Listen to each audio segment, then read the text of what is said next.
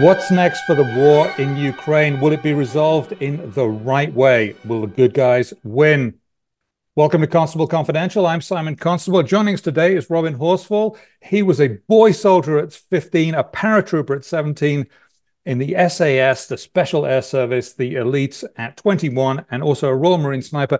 And then he had many decades after that doing equally interesting stuff. And he's here to tell us about a lot of different things. Thank you for joining us, sir.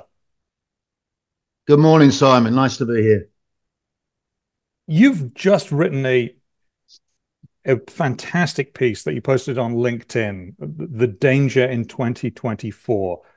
And you go through this quite well. And I'm going to read a tiny bit from the top of it. And it says, everyone wants to hear something uplifting so they can begin the new year on a positive note. On the other hand, I want to use today to write something we can carry into the coming year to refresh our minds when we think, speak, or vote.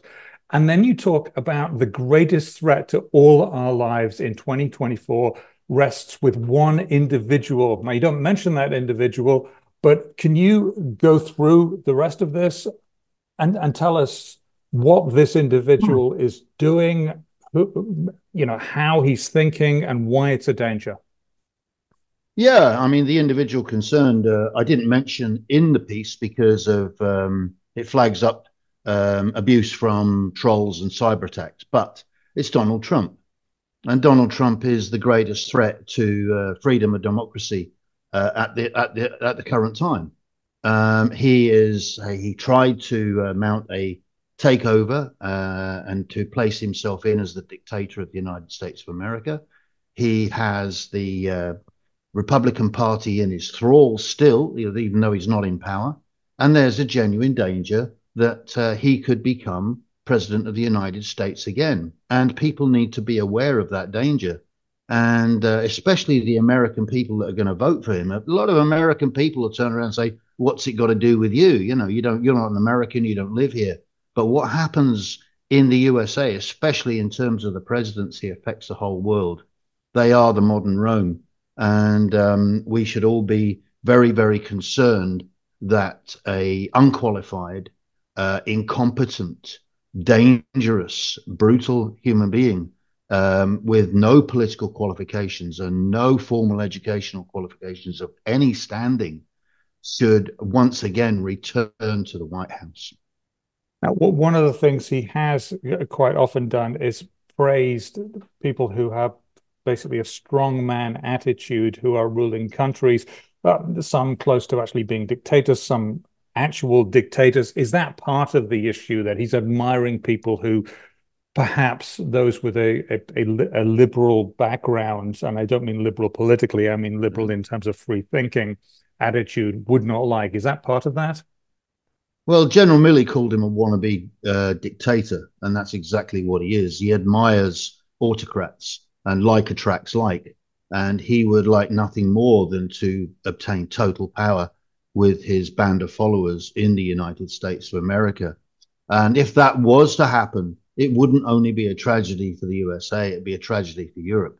I believe that he would immediately withdraw from NATO, withdraw his support for Europe, and directly withdraw his his support for Ukraine.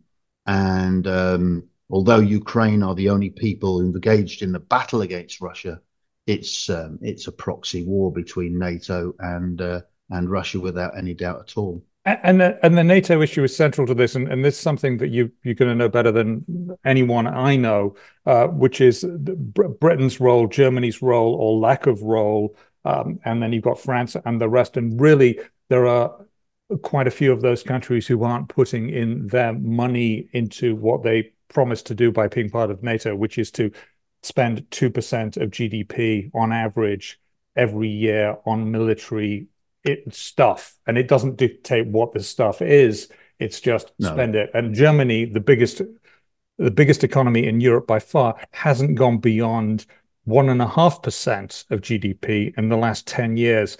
That really is a bit of a hole in the problem, isn't it? Yeah, I mean, the whole of NATO, with the exception of the USA, has grown fat and flabby. And Ukraine's been a real punch in the nose, and it's woken people up. Fortunately, not too late. And but we've still, I mean, a lot of people who claim to be paying the 2% in Europe are actually just playing accountancy games. I mean, the British government, for example, includes the pensions that are paid to former soldiers in that 2%. And they play these games, but the British Army, for example, has gone from when I joined in 1972, where it was at 175,000, to 68,000 in terms of men now. And that's not just teeth arms. That's all the support arms together, which means you could put them on three banks of Twickenham Stadium. That's the whole British armed forces, and you could probably park most of the materiel in the centre. That's how weak and pathetic it's got because of accountancy, because of governments that don't understand the serious dangers of autocratic states and bullies. And when you become weak, they will push, they will steal your resources, they will take. And it's a weakness that's happened because we've had relative peace for such a long period of time. And we have had relative peace for a very long time. And most people don't consider the idea of an actual big war erupting in Europe, which may be not naive for those folks. What is the importance of defeating Russia absolutely? Um, Well, I don't know how to say it. yeah. Absolutely crush them, and I don't mean inside Russia, but in their push into Ukraine. The Crimea, Donetsk, Luhansk, those places. Is it vastly important to get them out of those places, or can a some other settlement be made? Ben Hodges quite rightly says that the West failed in effective deterrent. We became we became soft, and we stopped being such a threat that Russia, China, North Korea never had the courage to step over the border. Well, because nobody did anything about the use of chemical weapons in Syria, nobody pushed back on Georgia, nobody pushed back hard enough on Crimea, then it was only a simple case. It was so predictable that Putin would now try to retake other former Soviet bloc states, and Ukraine was his one of choice. But he thought he could simply walk in the same way that he did in Czechoslovakia in 1968, park some tanks, replace the government, shoot a few people, and then it would all be over, because the West had given him every indication that they weren't going to do anything at all. And added to that, he thought that the West relied on him totally and economically for their gas supplies. And And and with and, in, and those, indeed, he was yeah, right in many ways because yeah, Germany is now really suffering economically because of that reliance on ultra cheap natural gas. Do carry on. yeah, and he was absolutely right. However, what he didn't count on was the fact that Ukraine had actually the Ukrainians know their enemy, and they knew that it was highly likely that Russia would try something like this. And they started to become prepared for it. They started to train their troops. They started to arm their country within the limits of their budget. And when Russia decided to drive in from Belarus and go straight down a single road to Kiev, they got stopped, and they got stopped with their attempt to take over Kiev. They got stopped with their attempt to take over the airport, and Ukraine fought back. And simply by fighting back and having that initial success, it boosted the Western world. It frightened the Western world, but it also boosted them to say, "Hey, hang on, we've got to join in here. We've got to stop this." And NATO and Europe were inspired by the courage of the Ukrainians, the leadership of Vladimir Zelensky as well, who refused to leave the country. And we've been inspired by that in the last 2 years ever since. And it's important for us to maintain that support, because Ukraine is they're giving their blood. And all we're being asked to do is give our treasure. And that's the issue of giving lots of ammunition, lots of vehicles, war vehicles to do that. Do you think it's possible that Ukraine managed to get back all its territories, the areas I mentioned, plus some more, but those are the big ones this year, and Russia walk away, or will there need to be some ceding of land to Russia? What are your thoughts on that? And I know that's a very tricky question, and Yeah. possibly no one will predict it correctly. But please have a go. You're better informed than I am. Okay. Well, the first thing is clearly nobody knows what the future will bring. Um, I know that Volodymyr Zelensky is adamant that he wants all the territory back pre 2014, primarily Crimea. And if they get Crimea back, then it will be a victory for Ukraine. Whether there's some debate over the Donbass and the Russian-speaking peoples there and so on, then maybe there's some ground for negotiation. But it's Crimea that's the vital place. But if there is not a Ukrainian victory, and we do not support Ukraine, and there is some kind of unsatisfactory settlement, it'll only be a pause until Russia comes back and takes another chunk of Europe. So this is a war that has to be won, and it has to be won by everybody. Now, the West has given everything they had in stock to support Ukraine, and they're starting to mobilize some of their industry. They're starting to. Ukraine is purchasing ammunition from India and Europe and the USA, but they're using it in vast quantities. And Schultz has said so. Other people, Rishi Sunak has come out quite strongly, and they've actually said, yes, look, we've got to upgrade our ability to produce munitions for Ukraine to defeat Russia, but we've also got to increase our ability to defend ourselves for the future, and we've got to increase our stocks.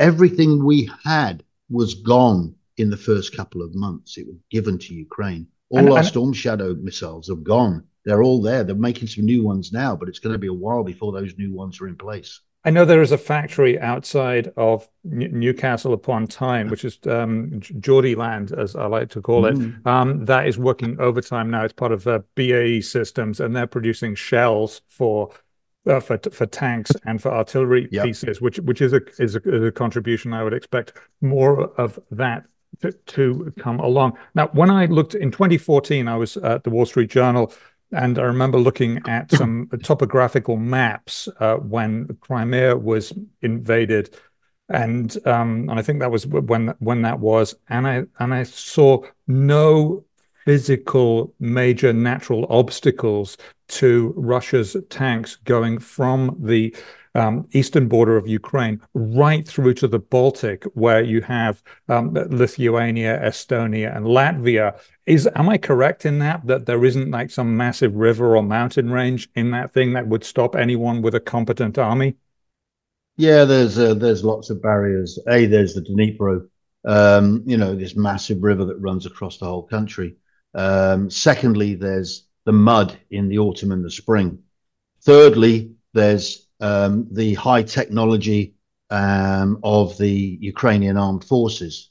Added to that, you've got the ability to lay mines very, very quickly with artillery.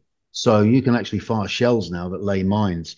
Tank warfare is not the same as it used to be in the Second World War. It's not even the same as it was in the Gulf War.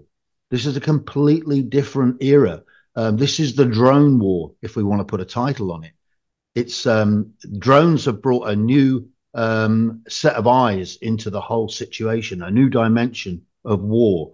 And with technology, nothing that can be seen can move without being struck by smart munitions flown straight onto the target. You don't fire 50 shells to hit one tank, you fire one shell. And that's an enormous difference. And that's where little Ukraine is finding it's holding its own ground against big fat Russia.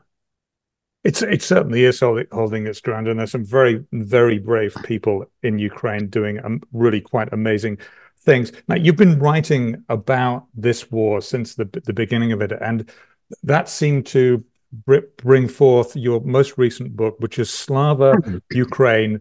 Who Dares Shares, and the Who Dares Shares is obviously a bit of a twist on the motto of the SAS, which is Who Dares Wins, which I Yeah. always think is a fantastic motto.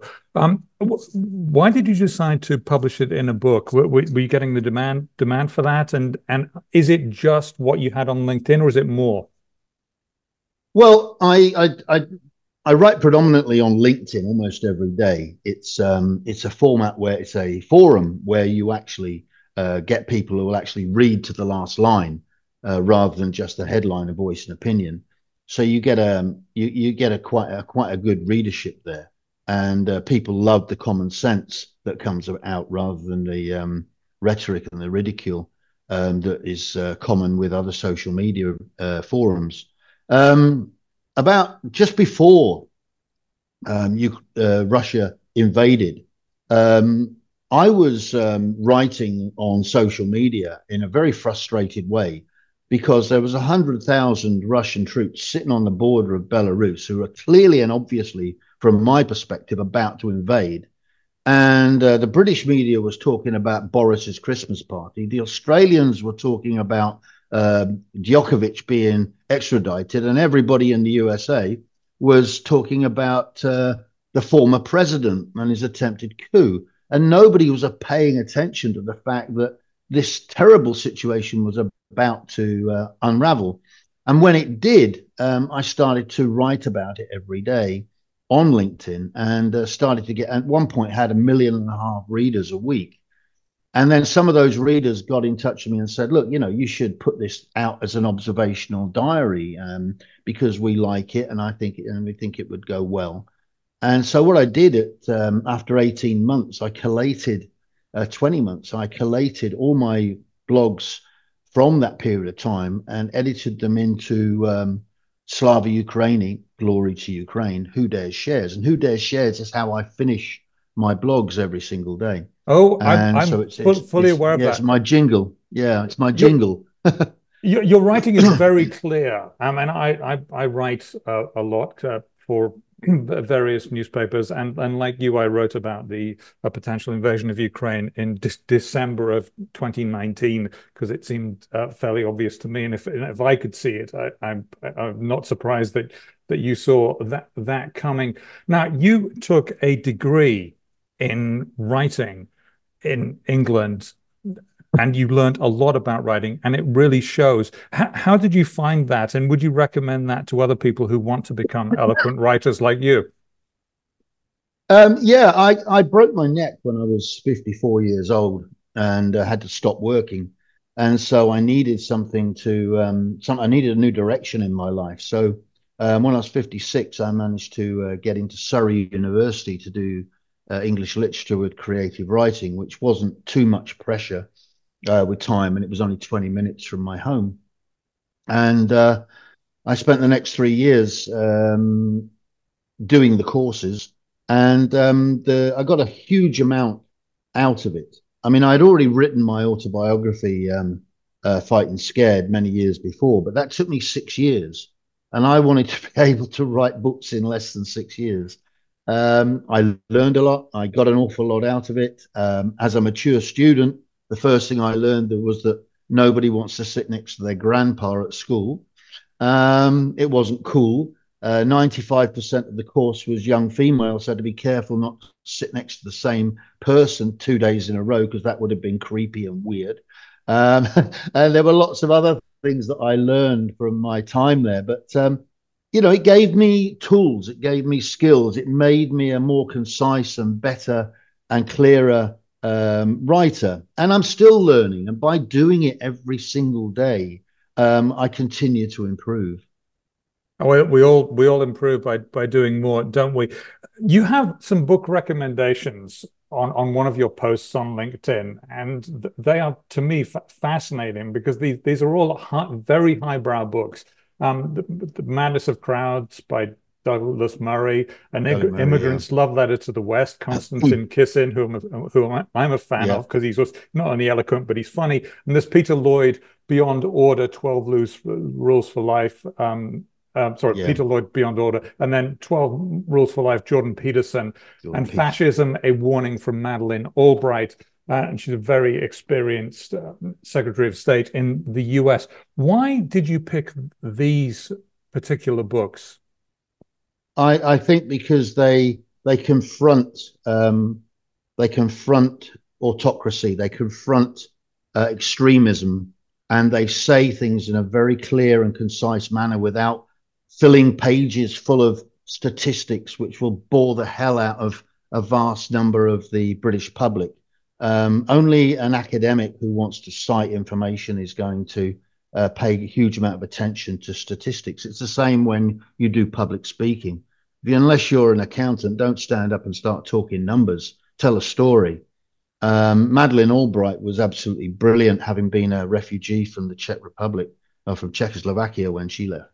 I, And she was absolutely, and a very short and simple book, but it reminds us of the dangers of ignoring the Trumps, the Putins, the Kim Jong Uns, and all the other monsters that sit out there in the silence, waiting for the opportunity to come forward.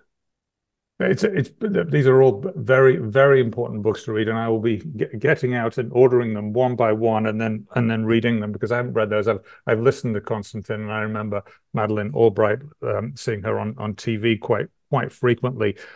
You've written a number of books. You're very productive on the writing front in a most amazing way. Would you have any advice for young writers who are thinking, oh, that's what I want to do. I want to do that.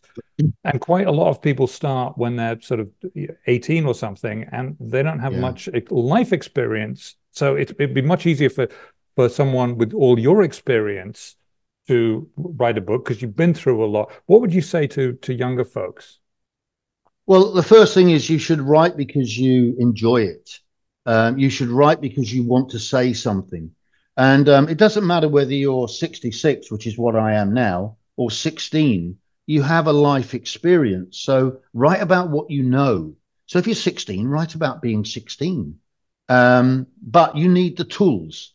So go out there and read what writers say and what they say about writing, and listen to what they've got to say and try to get some information about the tools of writing, the bad habits of writing. They're very similar to the bad habits of teaching. And if you write something, try to read it back to yourself out loud and see how it sounds. Because in your head, it's not the same as it's going to sound in somebody else's head. You need to go, I mean, I'll read something twice and then I'll put it out there and then I'll read it again and I'll find mistakes in it. I'll correct it. It's a sculpture. It's a work of art. It's a wonderful thing to do, but you won't make a great deal of money out of it. And there people who make huge amounts of money from writing are extremely rare. Most of us are working writers, so I don't want. I mean, if I keep writing, maybe something will grab people's attention and it'll become a huge bestseller at some point in the future. However, in the meantime, I'll keep writing what's important to me. I'll keep improving by doing it better and better and better. People also get put off by the feel that they need a publisher. And it's a great thing to have a publisher. But if you can't find a publisher and you think that your work is worthy, and you can go on Amazon KDP and self-publish. And if you market and promote and get out there on social media, perhaps you can sell a considerable number of your stories, your books, without the need for somebody to approve it and get it into the bookshops. Well, I think you're 1 million views on these things every month or every day, even it is telling you that people approve of it. But very quickly, who inspired you most on the writing front? An author. Was there anyone? I mean, I've got so many. I like to read P.G. Oh Wodehouse, gosh. Evelyn Waugh. But was there somebody out there who's saying, "Oh, that was a book or a couple of books that I really liked"? There are quite a lot of writers that I've been inspired by, a very eclectic range. I mean, I love military history. Stephen Ambrose, Band of Brothers.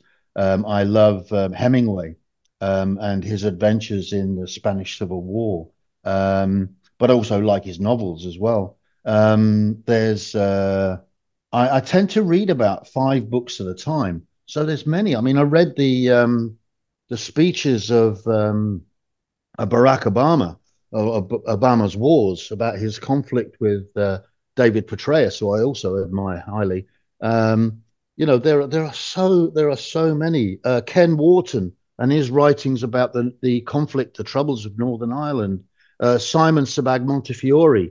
That I just keep going on with so many wonderful, fantastic writers. One of the ones I've just been finishing reading his novels are from 1957, which a great Welsh writer called Alexander Cordell, Song of the Earth, Rape of the Fair Land, autobiographies like Eric Idle, so eclectic. Oh, In fact, you just keep are going on. obviously a literary omnivore as well as a heroic warrior. Thank you very much, Robin Horsfall, a soldier, a commando, an SAS operative, and lots of other things. Thank you very much.